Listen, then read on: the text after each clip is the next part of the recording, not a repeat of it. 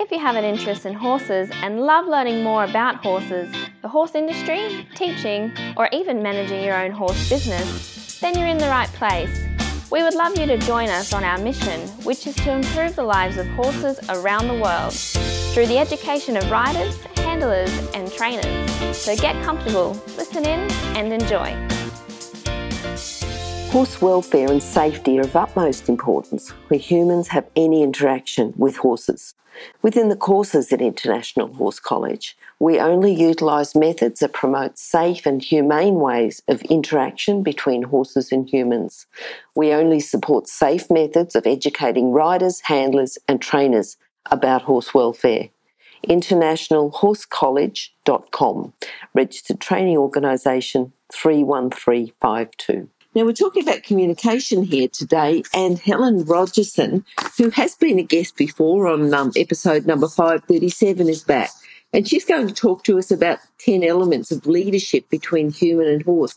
How are you, Helen? I'm very well, thank you, Glenys. Thanks for asking. And yourself? Yeah, very good, very good. And Helen, we're just sort of chatting. We had a bit of rain last night. It's pretty windy outside. So hopefully we've got no wind comes through in the recording. It's pretty good at the moment. That's good. I'm pleased. It's very windy here and it's drying up all our rain that we had last night, which isn't a good thing. No, we didn't have much though, did we? No, very little. So, Helen, last time you were on, we sort of went through, we talked about how, you're in the corporate sector and then you've sort of brought that across into equine. Now your background's in leadership, but we did basically touch on the 10 elements. And I said, look, can you come back and talk a lot more about this? So these 10 elements of leadership between human and horse, just give us a bit of background in, the interaction between humans and horses. I know you've done quite a lot of study and it's no surprise that you can do a lot with horses and with leadership. And there's been a lot of studies. It's not learning that's new. But tell us a little bit about why these 10 elements, why this particular subject?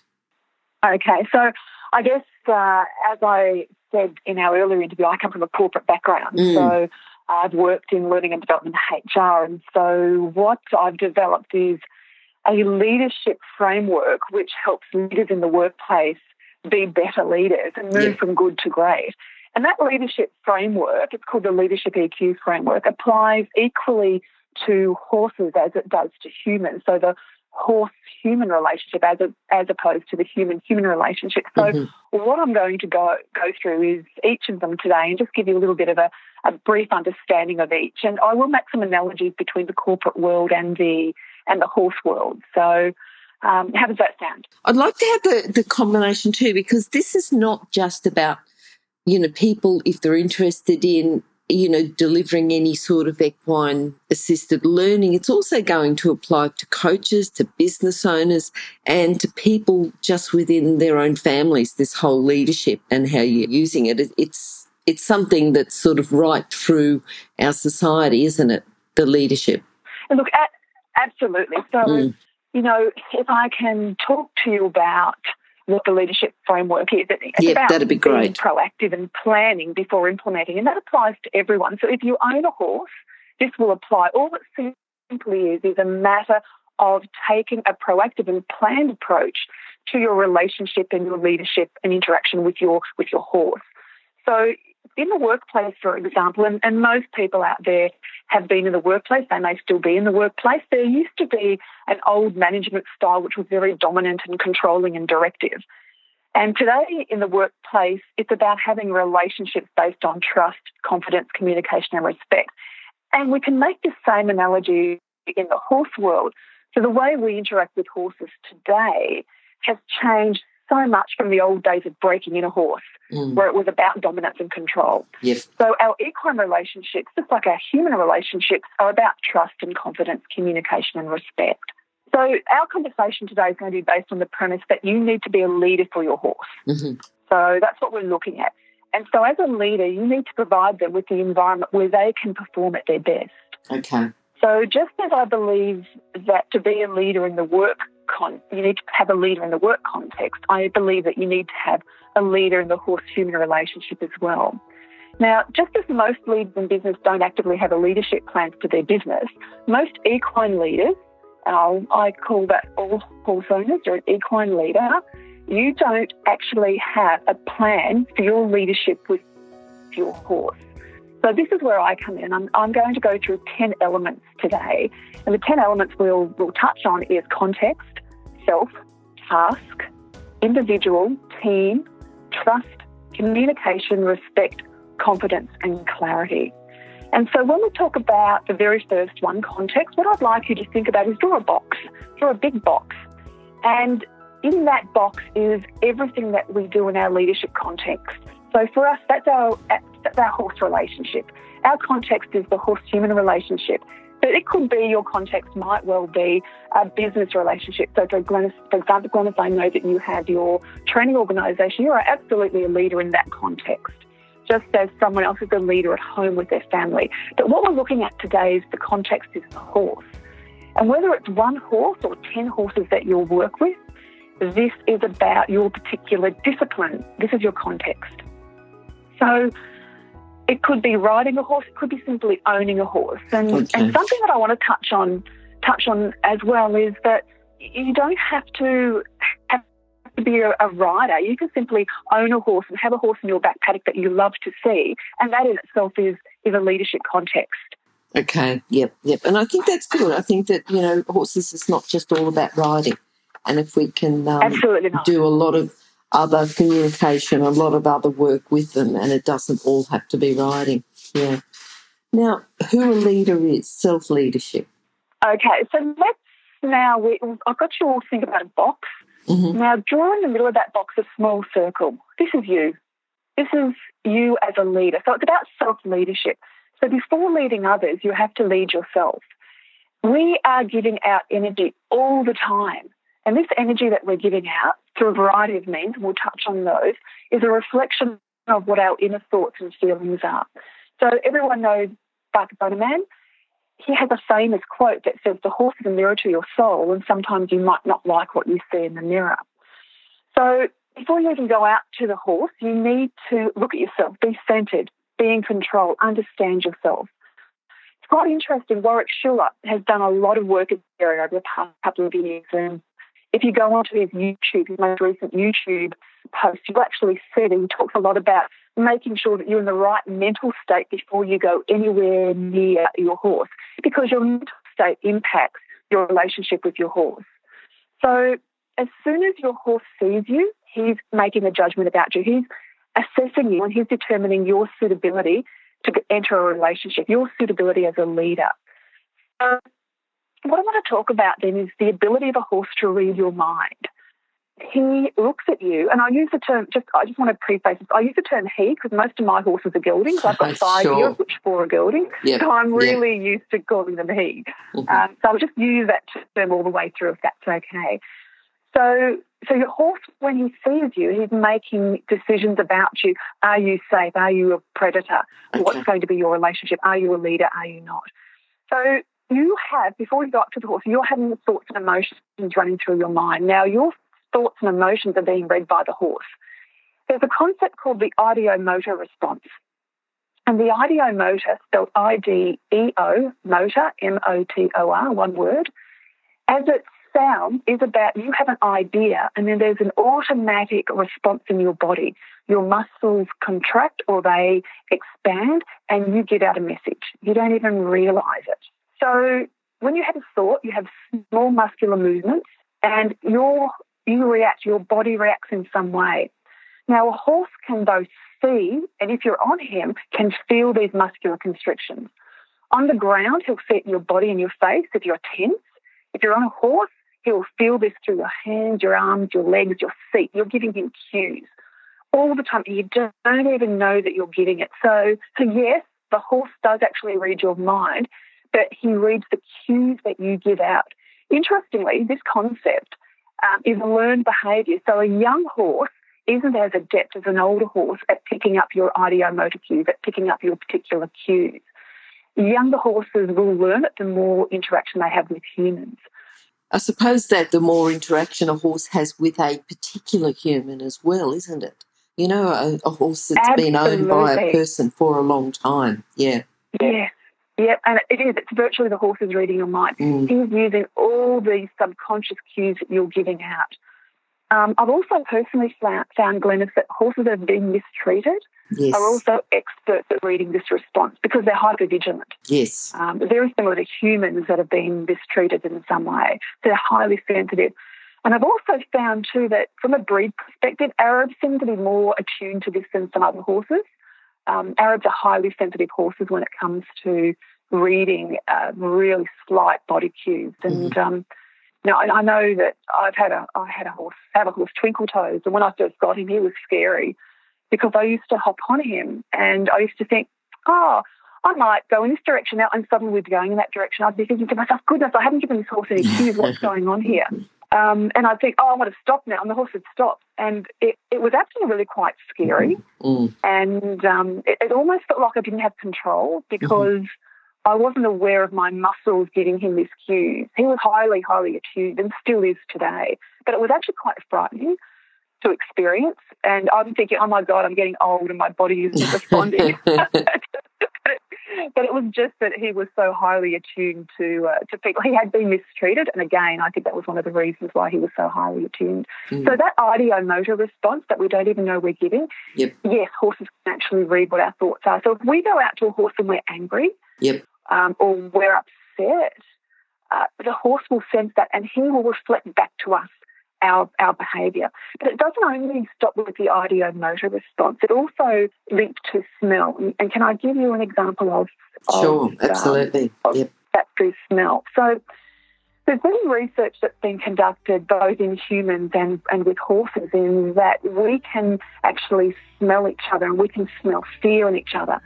So when we're physically sweating, we give off a different pheromone to what we give off when we're afraid. There's a different pheromone that's attached to our sweat. And that's what horses can actually pick up. So there's been research done in humans in the US at Stony Brook University and also over in Dusseldorf University in Europe, as well as some recent research that's been published about how horses can actually smell human fear. So the research is there.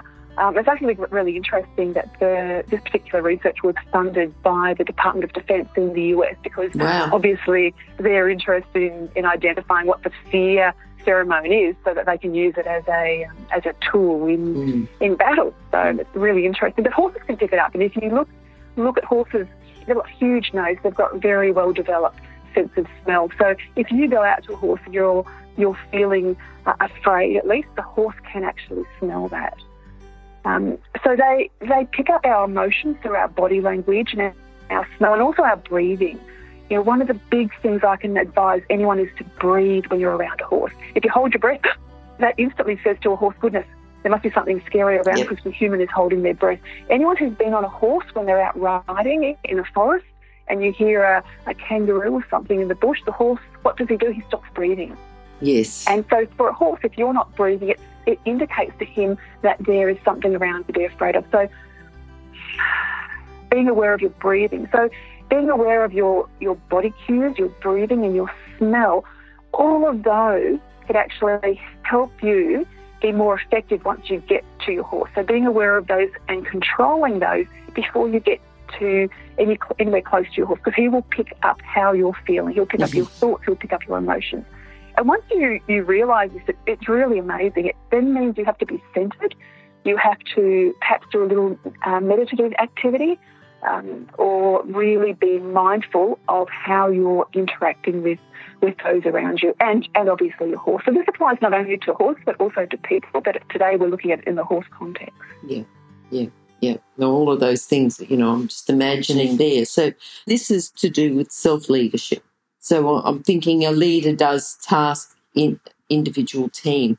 Talk to us a little bit more now about what a leader does.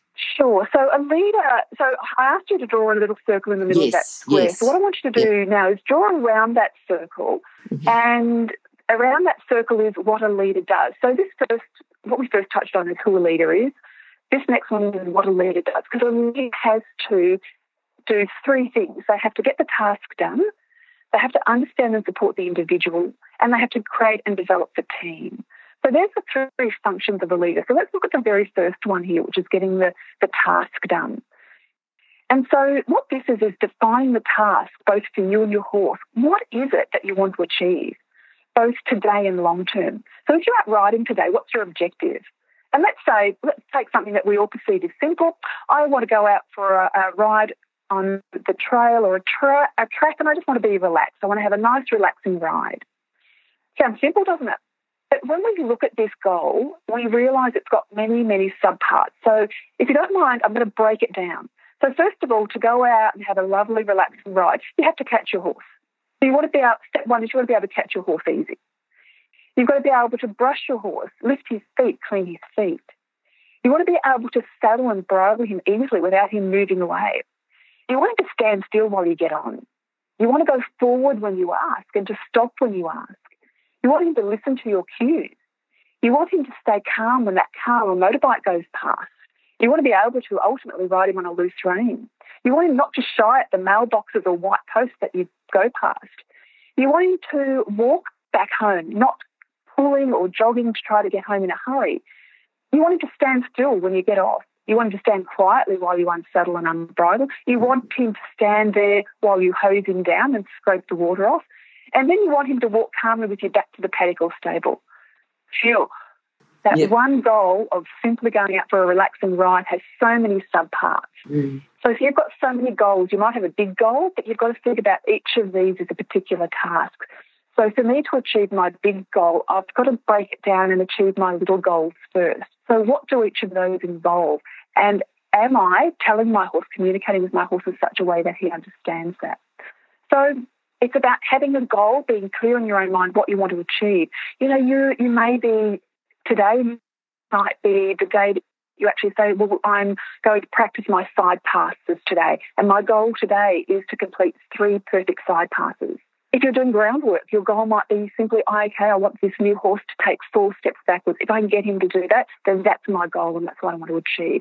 So what I'm saying is about going into something with a very clear goal of what you want to achieve and communicating that with your horse, making sure your horse is aware of this too. Mm-hmm. The other thing with task is that to achieve a task, you've got to have the right tools and equipment. Now, this could be space, such as a flat working space around you, jumps, or even a safe bush track.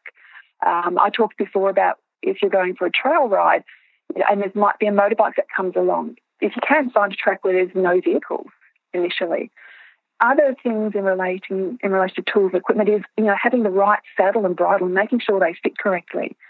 So having the right tools will help you achieve your task easier and quicker.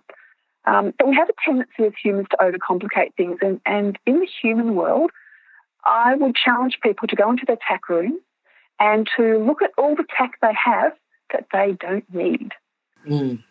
Yes. Have a look at how many bits you own. Chances are you probably have quite a few. I've been into a tack room where someone's owned every bit known to man. And we know it's not the bit that makes the difference. It's actually how you use it. It's the person's hands on the other end. So with your tools, don't overcomplicate things. Keep your tools simple for what you need for your job. The other part of getting your task done is planning. Think about putting steps in place to achieve your goal. So if we stick with the trail riding example, with the goal of having a calm, relaxing ride, think about when you will do this, where you will go, what you need to do beforehand. It sounds basic, but it gives you focus and puts you in the right mind frame. Remember I said to you before, it's about self and starting with the right mind frame. So planning helps put you in the right mind frame. It gives you focus. Look, we know that if your plan is to take your horse to Grand Prix level, then you have to have a plan. You have to plan out what it is that you're going to do each day. It keeps you committed and it keeps you focused. So if you have a simple plan, write it down. And one of the things that planning can do, it can help you rushing. One of the big issues is that, I've only got an hour to be with my horse. I'm running late today and I've only got from 2 until 3 to go for a ride with my horse, and I'm running late and my heart rate goes up and I've got to get this done and I've got to get back home and I've got to do this. Instantly, your heart rate goes up. You put pressure on yourself. You had a plan, but you need to also go, okay, well, today I'm not going to achieve this plan, so I'm going to adapt it. So rather than go for a ride, I'll spend some time on some groundwork or brush my horse, or perhaps I'll just sit there and watch my horse today. So you've also got to be flexible in your planning. So sometimes things come up that you have to go, okay, well, this is going to impact my relationship, myself, and I'm not going to get the best outcome today if I continue with my plan. So a plan not only has to be in place, it also has to be flexible. Does that make sense? Yep, definitely. Yep. And I guess just one other thing with horses is do some budgeting, around a task level. Horses are expensive. We know that. Yes. Some of us budget. Some of us don't like to budget because we don't want our partner to know how much we're spending on our hobby.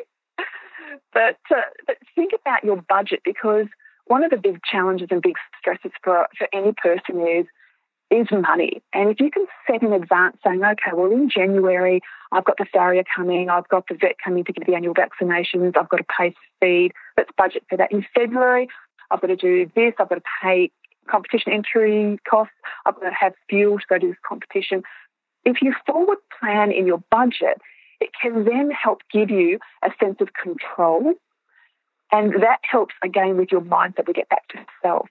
And don't forget, too, that with any budgeting and planning to achieve your tasks, set aside some emergency money, because chances are you'll need a vet. So setting budget will help you feel like you're in control of your horse expenditure. So what all this is about, the Leadership EQ framework, is about you being proactive and feeling like you're in control of your leadership journey. Okay. Stop. I need to interrupt this chat for a hot off the press notification. That is, that the latest version of the book, 101 Careers in the Horse Industry, is now available, and the best news is that it's a free download. So if you work in the horse industry, if you have a plan to work in the horse industry and have a career in the horse industry, or if you know someone who plans to have a career in this fabulous industry, then this is an essential book for you to read now and then keep as a reference as you progress through your career. With over 100 jobs to choose from, you'll probably find at least one that you'd happily do without being paid. So simply go to internationalhorsecollege.com, scroll down to the bottom of the page and click on the 101 Careers in the Horse Industry button to receive your free career book. Imagine, maybe one day you could be a guest on Horse Chats. I'm looking at this. Well, you're going to say something about the next part. We're going back to the diagram, and I'm cheating a little bit because I am looking and I'm drawing it, but I know that on leadershipeq.com.au on the homepage is actually a diagram already. So I'm listening to you. I've got my square. I've got my little circle in the middle. I've got the, the team individual task on the first circle, because I'm copying off that. So I know exactly what you mean. Yes. So, sorry, carry on. Fantastic. Yeah.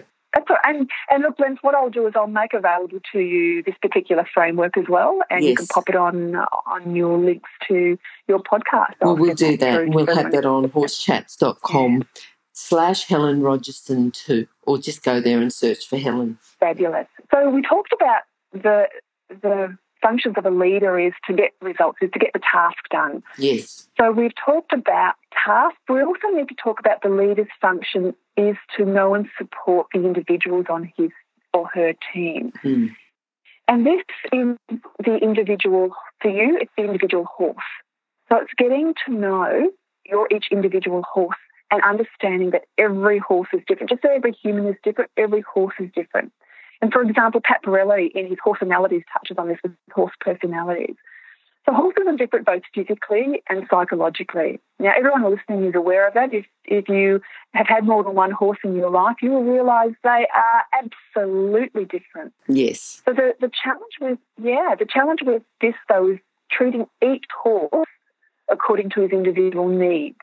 Now, what I'm actually going to refer to here is something called Maslow's hierarchy of needs, which was developed in the 1960s to explain motivation in humans. So there's 5 levels that Maslow talks about, of which 4 are particularly useful to our horse analogies. So let's have a look at needs. First of all, an individual horse has to have their physiological needs met. And as a human leader, you are key to this. Your physiological needs for your horse is food, water, shelter, sleep, good health. And it's up to you to ensure that your horse is looked after across all those physiological areas. Yep. And of course, the more constrained your horse is, the more important that is. So if a horse's physiological needs are not being met, for example, if he's starving or if he's thirsty, he is not going to perform for you at his best. It's as simple as that. If you want your horse to perform the best he can for you, you've got to make sure that these needs are met. So if he's hungry, he's going to put his head down, he's going to eat all the time, he's not going to concentrate on getting the job done. Again, if he's in pain, we all know that if a horse misbehaves, the first thing you look at is, are they in pain? So he won't perform for you if he's in pain. So as the leader, human leader, you have an obligation to ensure that his physiological needs are being met and that he's being well looked after. The next area on Maslow's is the concept of safety, keeping your horse safe. Now, there's two parts of this. There's physical safety and psychological safety. So as a leader, the horse wants you to have a safe environment for him. So obviously we've got paddocks, we've got physical environment, keeping him away from danger, having fences that aren't lying on the ground where he gets tangled up in. It's logical stuff. But there's also psychological. And that's providing an environment where the horse isn't under stress. Because if a horse is under stress, it affects him physically, but it also affects his behaviour. So there's a huge amount these days around horse welfare. And in fact, Horse SA has got one of the world-leading programs in relation to horse welfare. So if I can direct you to the Horse SA website, they've got some wonderful information. I was at a conference recently in Tucson, Arizona, and they were actually brought out up being world leaders in this area. So it's lovely to see that Australia gets a Guernsey in relation to horse welfare. So it's up to you as a leader to provide a physical and psychological safe environment for your horse where he's not afraid, where he feels safe to be a horse and not operate in fear. The next level of Maslow's hierarchy needs to about belonging. Mm-hmm. And we all know if you have a horse, he wants to belong. He wants to be part of the team. Yep. Whether it's the herd or whether it's, if you don't have a herd, you only have one horse, then it's his connection with you. He wants that belonging. They're social animals. They are humans. And this is our sense of that I am part of something bigger, that there is a whole group out there who will protect and care for me. So your horse wants to belong. It's about building that relationship with your horse, that you and him operate as a team. The next level that I'm going to talk about with horses and humans is esteem. And the way we'll talk about it with horses is giving them recognition and feedback. Now, anyone that has a horse knows that they love being patted and told that they're doing a good job. A horse that performs well in the arena, he knows. Even though the research is yet to support that, and there's no research showing that a horse knows when he's run a race or no research showing that the horse feels good when he has won a competition. There's no doubt that when a crowd of people cheer, there's a physical energy that gives out. It's a lift. So obviously I said before that horses feel this lift. They feel this lift in emotion from people. Yep. So they get a sense of, gee, something positive has happened. So esteeming your horse, when he's feeling good about himself. Now, when he's confident, when he's happy, and you can tell that by looking at them in the paddock. They're cantering around, they're feeling good, they're happy. You can tell that when you're on them when he's feeling good. They'll give you that feedback. Yes. I'm not going to talk about the last one, self-actualisation, because that's a very human trait. Mm-hmm. And at this stage, I don't think horses have the capability. I may be proved wrong down the track. Capability to understand the concept of that. Because let's face it, self-actualisation is something that most humans struggle with. So let's not talk about that. But certainly those first four are very powerful, I think, when it comes to understanding your horse and his individual needs. Now, something else that I want to talk about with your individual horse and understanding your individual horse is the concept of antecedents.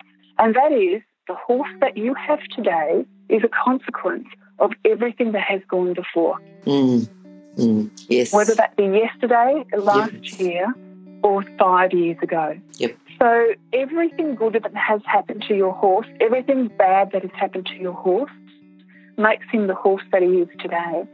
And a certain behaviour that your horse has today is a consequence of how he's been brought up, what he's been exposed to, what he's gone through. So you need to understand that your horse is behaving in this way because of something that's gone before. So if I can give you an example of a horse, one of the horses here, when we got him, we couldn't put shoes on him. He wouldn't let us touch his feet.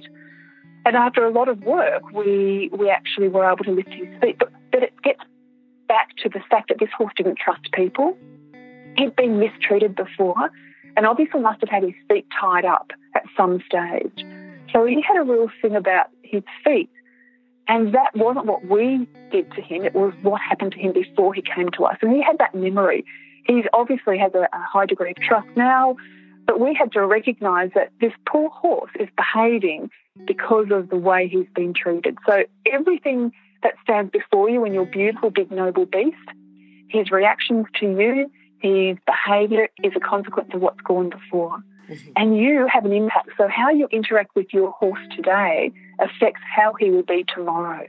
Be aware of that. So your interaction with your horse has a long-standing effect, be it positive or negative. Yeah, yeah. So that's antecedent. And that's probably a little bit about the individual. So getting to know your horse individually, getting to know for him how you can communicate with him, what sort of food he likes, where he likes to eat, where he likes to stand in the paddock, how he likes to be approached, how he likes to be petted, how he likes to be ridden, what equipment he likes to be ridden in. So we've got one horse here that will not have a Western headstall on, a rope headstall. He will not have a Western.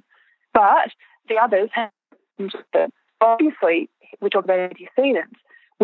He's had a bad experience in the past, so we actually don't use that type of headstall on him. We use one of the traditional, more standard headstalls with him. So again, it's about knowing your horse as an individual, what they do and don't like, and understanding that the horse is a consequence of his antecedents, what's gone before, and treat him as an individual because they're all so different with their horse-analities. Yep, for sure. So let's talk about the third function of a leader, and that's to develop and support the team. And that's you and your horse. That's your relationship. Do you think of your horse as a team, or do you think them simply as a tool to achieve a job? In effect, for you to have a great relationship with your horse, you're a team, and that's about having a shared goal, a shared outcome.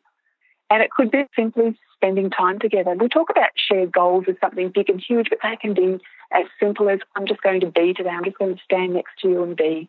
I don't have to actually go and jump that 6-foot rail. So your team, for most of us, is just us and our horse. But if you have a crew, a support crew, a husband, a father, a wife, a mother, a strapper, your driver, they're all part of your team as well. And it's important not to forget them and include them as part of your team and have activities that you involve the whole team in and communicate with the whole team. So we've got the immediate team, which is you and your horse, and then you've got the wider team, which is your support network. And the more that you can make your support network feel like a part of your team, then the greater support that they will give you. Does that make sense? Yes. So it's about that teamwork and giving for example, your mother feedback. Oh, look, thank you so much. That shirt that you sewed to me with a number on the back, it lasted all day and didn't come off. That was excellent. I really appreciate you. So it's acknowledging other members of the team, how they contribute to your success. So I want you to think about your whole team and think about how you can acknowledge and recognise each person on your team, because without them, you're not a success. And if I can draw your attention to some great teams, you look at Allegro and Charlotte Dujas, and oh my goodness, that freestyle dressage that she performed with at those Olympic Games was just incredible. She couldn't have achieved that by herself. It's through teamwork. Stacey Westfall's bareback bridleless freestyle reining performance. My goodness, to be able to do that, just the teamwork that's involved in something like that's incredible. If either of those riders treated their horses as simply a tool to achieve a task, they would not have received those results. So it's a true team event. It's a true team effort, and it's to watch a team perform like that. It makes your heart soar because you know it's just not one person, that there's a whole group of people behind that, and their hard work have resulted in this result. So I'm very passionate about teams because I believe that we all get great results by working as a team. And that applies to our friends. Yeah, I think in that leadership context, of course, there's no point being a leader if you haven't got a team. Absolutely. And, look, if you have horses, you know too that part of the team is making sure that the horses are treated fairly. Now, I've got 5 horses here, and I know that if one sees another horse getting hay and he doesn't, he cracks it. He really gets his nose out of joint. They want to be treated fairly, and when we're talking about teamwork with teams, it's about treating your horses fairly. It's about making sure if they can see each other that they're not believing that one gets more attention, because they're very intelligent cognitive animals. I think there's a lot more to horses' ability to take in and to think and to react than what we give them credit for. I think there's a huge amount of research that needs to be going on there. But they certainly know when they're missing out on something that another horse is getting, being it attention or being it obviously a particular food.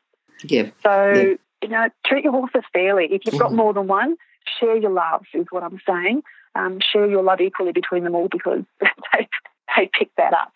Yes. So we talked about the 3 functions that a leader has, which is, getting the task done, talking about knowing the individual horse on your team, and also developing that team relationship, identifying who is on your team and then making everyone feel a part of that team. But the other thing that a leader has to do, and what ties this together, are the relationship skills. So around the task area, there's 4 particular relationship skills that a leader has to have. And this is so important with horses. You've got to have trust, you've got to have communication, you've got to have respect and confidence. And those 4 soft skills, we'll call them soft skills, but they may be called soft, but they're so hard to enact, are the skills that an effective leader needs to communicate and connect. And that's for you to communicate and connect with your horse, as well as people around you. So I might start with trust, if that's okay. Yes. And the reason I start off with trust is I believe trust is the cornerstone of every relationship. Mm-hmm. Now, look at your horse. Your horse is a prey animal. If he doesn't trust you, he's going to buck you off. You're a predator. You're a predator on his back. For the horse to let you as a predator catch him, tie a piece of dead animal around his head in the form of a bridle, then you strap another dead animal to his back in the form of a saddle, and then you climb on his back like a predator attacking, I think that requires a really extraordinary level of trust when you think about their evolution. Even when the horse lets you pick up his feet, this is trust. He's given you one of his flight or fight tools. So the horse has to have trust that you are going to provide a safe environment for him, that you're not going to hurt him, that you're not going to harm him. And we know in humans that trust generates, or oxytocin facilitates trust. And oxytocin is, if you like, our love hormone. And when you're around horses, it's actually amazing how we do tend to feel a degree of trust towards the horse. Just touching the horse produces oxytocin for us. The sense of touch produces that neurochemical. So we want the horse to have that same reaction around us. We want the horse to trust and to relax around us. And you know how a horse relaxes. He puts his head down, he lifts his, cocks his back foot, he slow blinks. To have a horse around you that demonstrates that behaviour says that he trusts you. And trust takes time, though. Just as in human relationships, the horse isn't going to trust you immediately. You need to be absolutely aware of the cues that you're getting out, your voice, your body movements, your non-verbal cues. Be consistent. One of the worst things you can actually do is change your behaviour from day to day. One day you're soft and sensitive, and the next day you're hard and quite aggressive. That in itself will mean that the horse won't trust you. They won't know where they stand, just as if someone did that to you. So one of the things to engender trust is think about how you're projecting and ensure that projection is consistent, that the horse can rely on you, that the horse knows through your body language and the cues that you're giving that you're not going to be there to attack him, providing that psychologically safe environment for that horse to be the best you can. Mm-hmm. Now, I think the second soft skill that a leader needs is communication. Yes. And whether it's humans or horses, communication goes both ways, us to the horse and the horse to us. I love the quote. I can't remember who said it, and Glenn, you might be able to tell me. The horses are talking, just listen. Yeah, yeah. I love that, because the horse, as I said earlier, he's looking at the cues that you're giving out that you're obviously unaware of a lot of the time. But just as the horse is watching you, you need to be watching the horse. And I don't think this is something that we do well enough as humans. I don't think we are reading the horse's cues. I think that was Monty Roberts said that. The horse are talking, just listen. And that would make sense, because communication is his area of expertise. I mentioned earlier that I went to a conference in Tucson, Arizona earlier this year, and there was a lady there, Carrie Brady, and she was talking about how she talks to her horses. And I was thinking, we'll listen to this. But what she had to say was really amazing. And I might be a bit la-la for some of you out there, but it was really interesting. I'm going to share a couple of the things that she said, if you don't mind. So she said that what you have to do is you have to let your horse know that you're listening to the horse. And most horses, though, unfortunately, have shut down from humans because horses believe humans aren't listening, and they're quite right, because we have our own agenda usually, and we go in and deliver that. And she actually said that the very first thing you can actually do with your horse to show him that you're listening is ask him a question.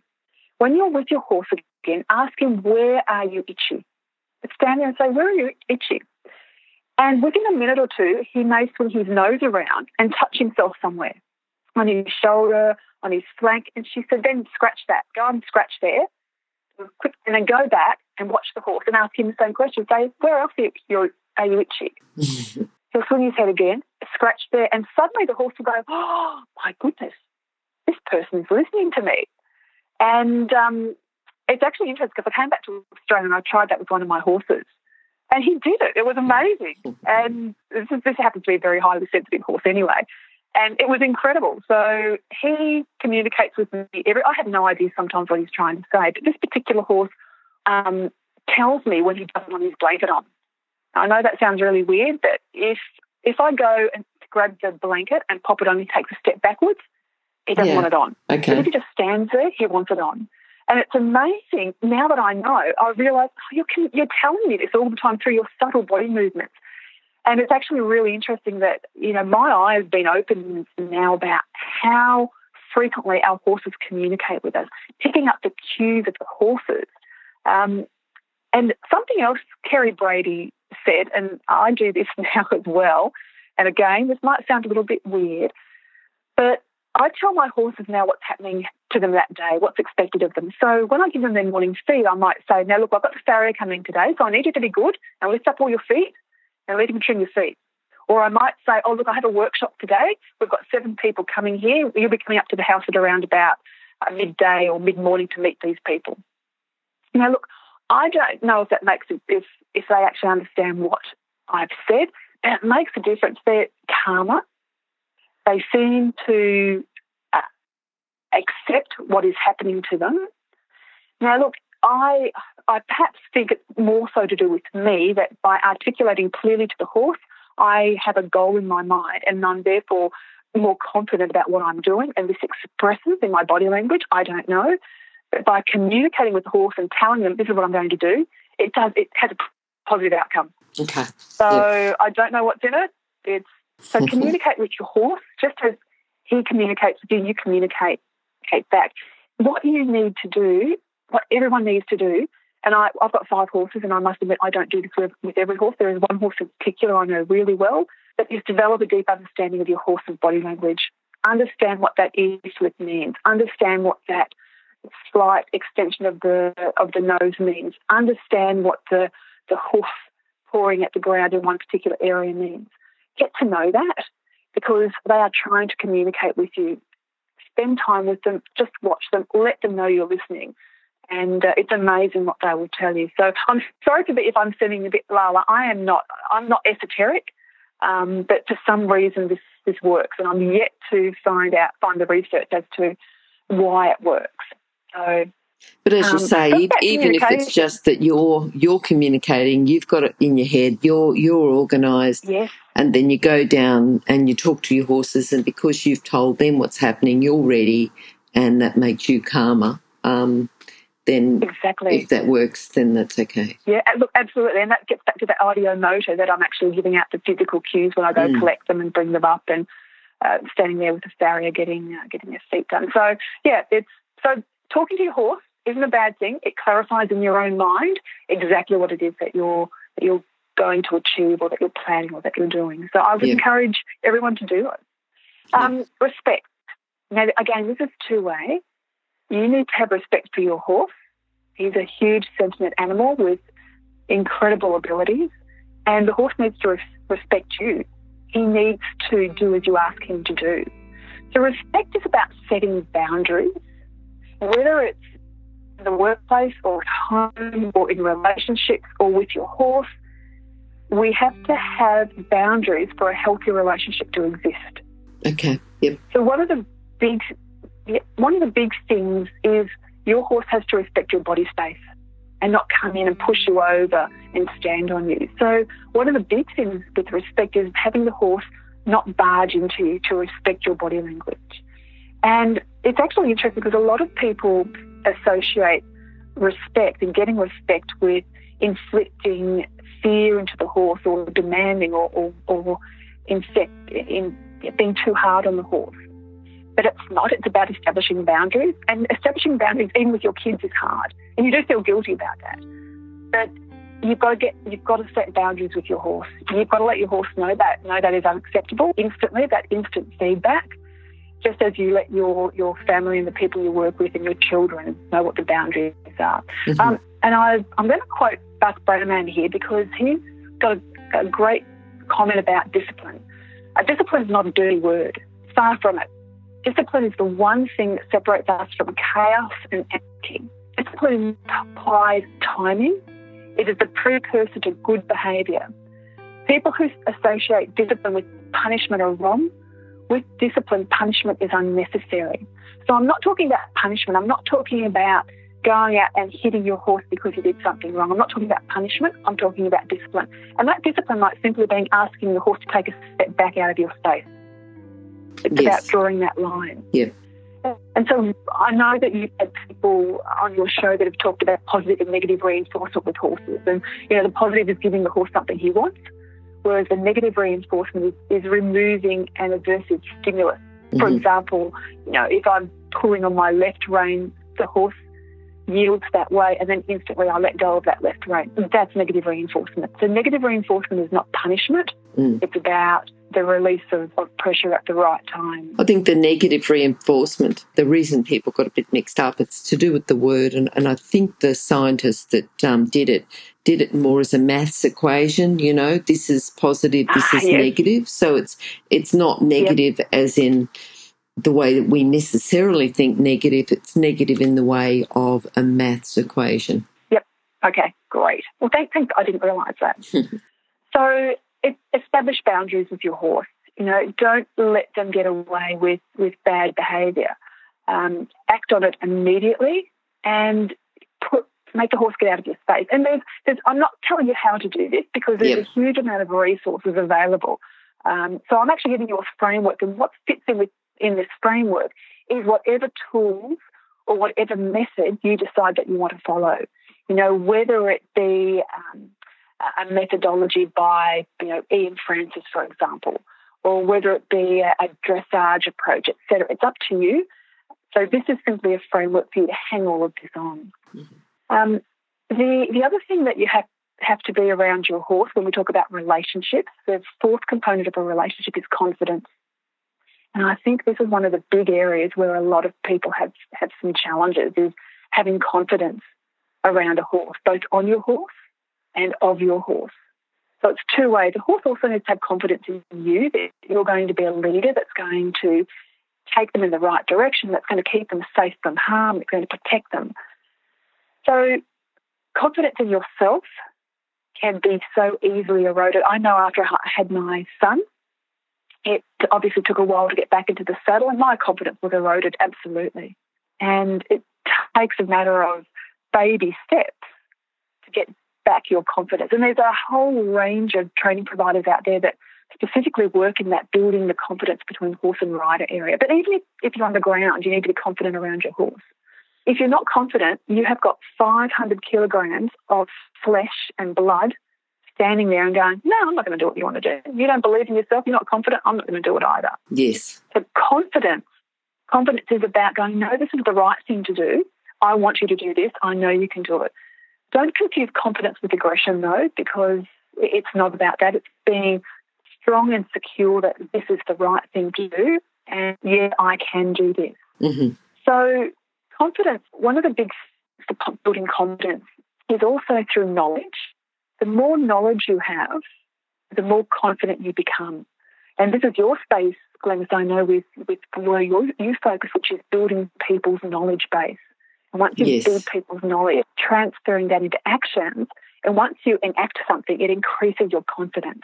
So the first step with confidence is knowledge. Go and get as much knowledge as possible. And the next step is putting it into action. And it might be a tiny little action. It might be a small success. If I can give you an example of when I conduct workshops here, most of the people that come out, bearing in mind they're executive corporate groups, are absolutely afraid of walking around behind a horse. Mm. And what we actually do is we talk about trust. I show them the right way to do it. I be as close as possible. And we get them to actually go up and touch the horse's rump first of all, then go back, and then progressively walk around. And once they walk around, they have this great big smile because it's like they've achieved this massive thing. Now, bearing in mind that us as horse people, we sort of take it for granted.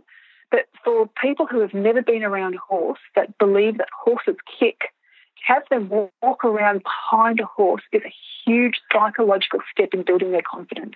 Yeah. So when we're talking about being around your horse and doing something that extends your confidence, it could be that you're with a canter. You only have to take a couple of steps and then you can ease back into a trot. Mm-hmm. Next time you go, take a few more steps. So with confidence, it's about doing it, but doing it in a way where you have small wins and you can build on that. Yes. But your horse has to be confident. And you've got to have confidence that your horse knows what to do. Don't micromanage your horse. Don't tell him where to put every step. Obviously, if you're doing a high-level Grand Prix dressage test, that's a little bit different. But when you're out with your horse every day, if you try to micromanage him, then he'll get frustrated and he'll have display certain behaviours that will result in your losing confidence. And I just want to share something with you that I think is fabulous for building your confidence around horses. And that's a concept that Steve Halfpenny has put forward. And he's got a concept called the 100-mile walk. And I don't know if anyone's heard of this. You may well have already discussed this previously. But what Steve Halfpenny says is that schedule to take your horse for a walk for 100 miles over 1 month. Don't ride your horse. This is just walking along beside him with a lead rope, going through different terrains. It's about 3 miles a day, and if we want to convert that to kilometres to do so, you might start to take on a 100-kilometre challenge. It's actually interesting because what that does is it builds the horse's confidence in you and you in the horse because you're spending time together. You're leading that horse across various terrain. You're taking him through areas that he may have been scared of before, for example, going through whether it be a pond or whether it be through a creek. And then he builds his confidence, which therefore builds your confidence. And it's funny how it's a very circular thing. But I'd recommend that 100-mile walk, I think, is a fabulous concept for helping build confidence both ways. So we've talked about the relationship side of being a leader, which is about having confidence, building trust, ensuring respect is both ways, and communicating. But there's one thing that ties this all together, and this is what separates a great leader from a mediocre leader, and that's consistency. And that's doing the same things day in, day out, regardless. And I'm thinking about the diagram that you had, Helen. You know, you've got that, and the consistency is just the extra circle on the outside that says this has all got to be held together with consistency. It ties it together, consistency. You know, look, anyone that works with horses and that's training a horse knows it's about consistency day in, day out. But if we tie it back to what we started with self. It's about being consistent in your behaviours and the way you turn up every day. It's being consistent in the way you reinforce or the way you communicate, consistent with your behaviours. And if you're consistent, then that will create consistency in the horse's behaviour back to you. Does that make sense? Yeah. So No, I think that's consistent. good. Yeah. And I think, as you said, differentiating between a good leader and a great leader. And I think, Helen, your specialty is leadership, and you've sort of tied it all together and brought in the whole equine component. So I think that's something where, you're quite unique there. Yeah.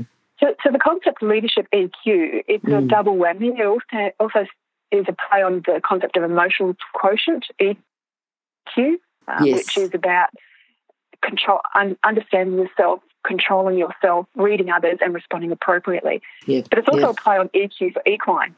Yes. Because I think from my previous story, if it wasn't for my interaction with horses, I wouldn't have come up with this particular framework. And it's through that, through the horse relationship, that I've put this whole framework together. So whilst it's designed for humans and a human leadership construct, it has absolute application to the horse human, and that the human has to be the leader in the relationship and therefore has to have a framework that they understand. So remember I said to you right at the start that this is about being proactive and having a plan? Yes. So planning across each of those areas, as a leader, what steps are you going to take in that particular area? What am I going to do in the area of trust with my horse this month? What am I going to do in the area of task with my horse this month? What am I going to do in the area of self this month? What am I going to work on?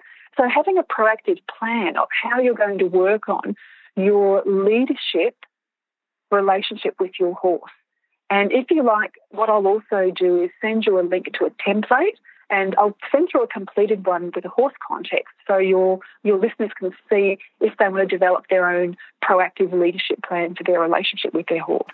Okay, that sounds perfect. Yeah, and those details will be on horsechats.com/Helen Rogerson 2, or just go to Horse Chats and search for Helen.